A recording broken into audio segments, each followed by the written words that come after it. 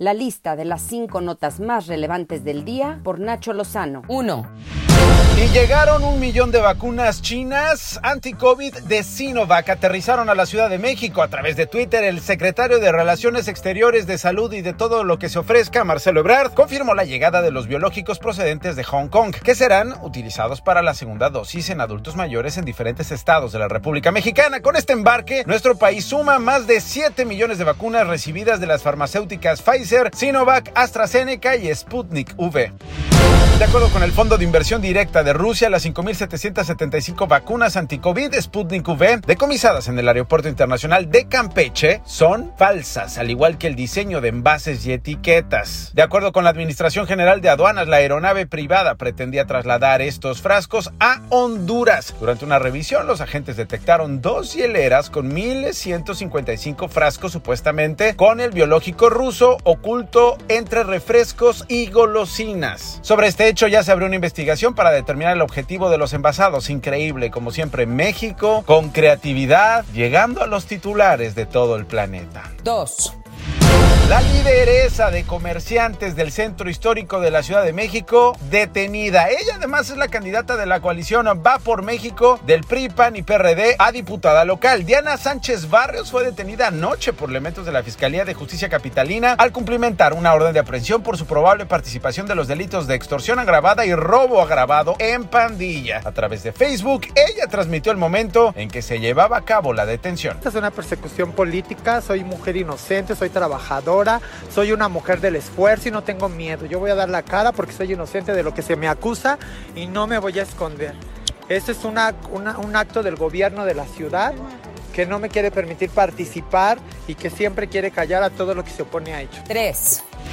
¿Se acuerdan de Miss Moni, Mónica García Villegas? Bueno, la propietaria y directora del colegio Enrique Rebsamen, que colapsó durante el sismo de septiembre de 2017 en que murieron 26 personas, entre ellos 19 niños, ahora busca inscribirse en un programa que otorga apoyos a los afectados del 19S debido a que ella también perdió su patrimonio. Es increíble, absurdo, pero bueno, es la nota. Así lo informó su defensa. También confirmó que la Fiscalía General de Justicia de la Ciudad de México está ofreciendo una recompensa de 500,000 pesos para obtener información que lleve a la captura de Francisco Arturo N., uno de los directores responsables de obra y quien presuntamente participó en la autorización del departamento de la propietaria en el colegio. 4.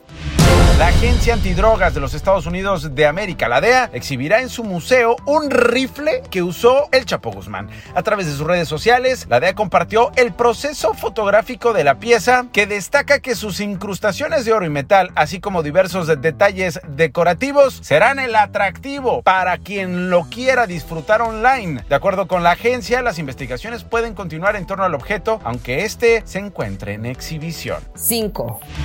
El Parlamento de España aprobó la ley de despenalización de la eutanasia y el suicidio asistido. Esta legislación permitirá a los pacientes con enfermedades incurables recibir ayuda para morir y evitar su sufrimiento. España se convierte en el 4º país de Europa y el 5º en el mundo en permitir la muerte asistida. Se espera que esta ley entre en vigor en 3 meses. Así celebró la Cámara Baja este hecho histórico en aquel país europeo. Presentes 104 más 241 votos emitidos telemáticamente, sí 64 más 138 votos emitidos telemáticamente, no 40 más 101 votos emitidos telemáticamente, abstención 2 votos emitidos telemáticamente. En consecuencia, queda aprobado el texto en sus términos. Estas fueron las 5 notas más relevantes de la lista, haciendo orden del caos.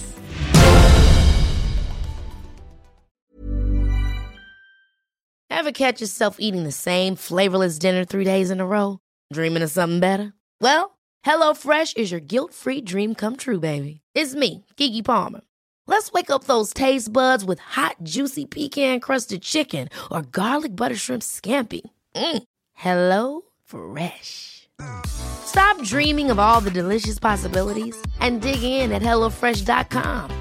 Let's get this dinner party started.